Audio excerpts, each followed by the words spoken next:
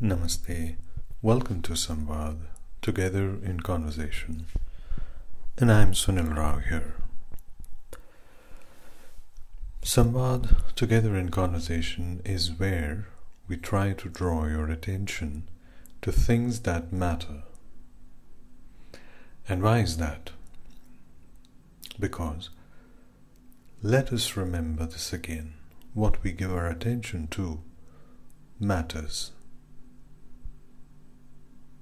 Our life's experience would ultimately amount to whatever we had paid attention to.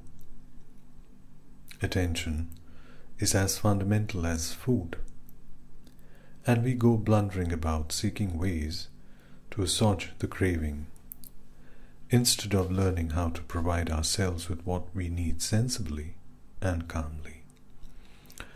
Once our attention is drawn to the mechanism of why and what we give our attention to, it is as if a veil has been stripped off and we become freer in our action and choices, and that is our endeavor. So this week I bring to your attention another excerpt which we have titled Effective Experiments and Practical Learning from the book titled Uncharted: How to Map the Future Together by Margaret Heffernan. In her bold and invigorating new book, Margaret Heffernan explores the individuals, organizations, and mindsets that aren't daunted by uncertainty, but seize the challenge of making the future for themselves, and explores answers to these questions. How can we think about the future? What do we need to do? And who do we need to be?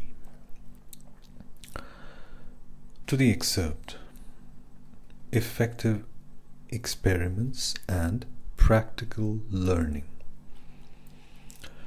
We start to map our future when we dare to experiment with the present, when we don't make ourselves hostage to the past or to the salesman or salesperson of determinism and machines. Experiments are how we explore ecosystems, feeling out their contours and boundaries, whether in individual careers, startups, businesses, or nations. These experiments share vital characteristics. Here ends our excerpt, and I'm sure you will find this book an interesting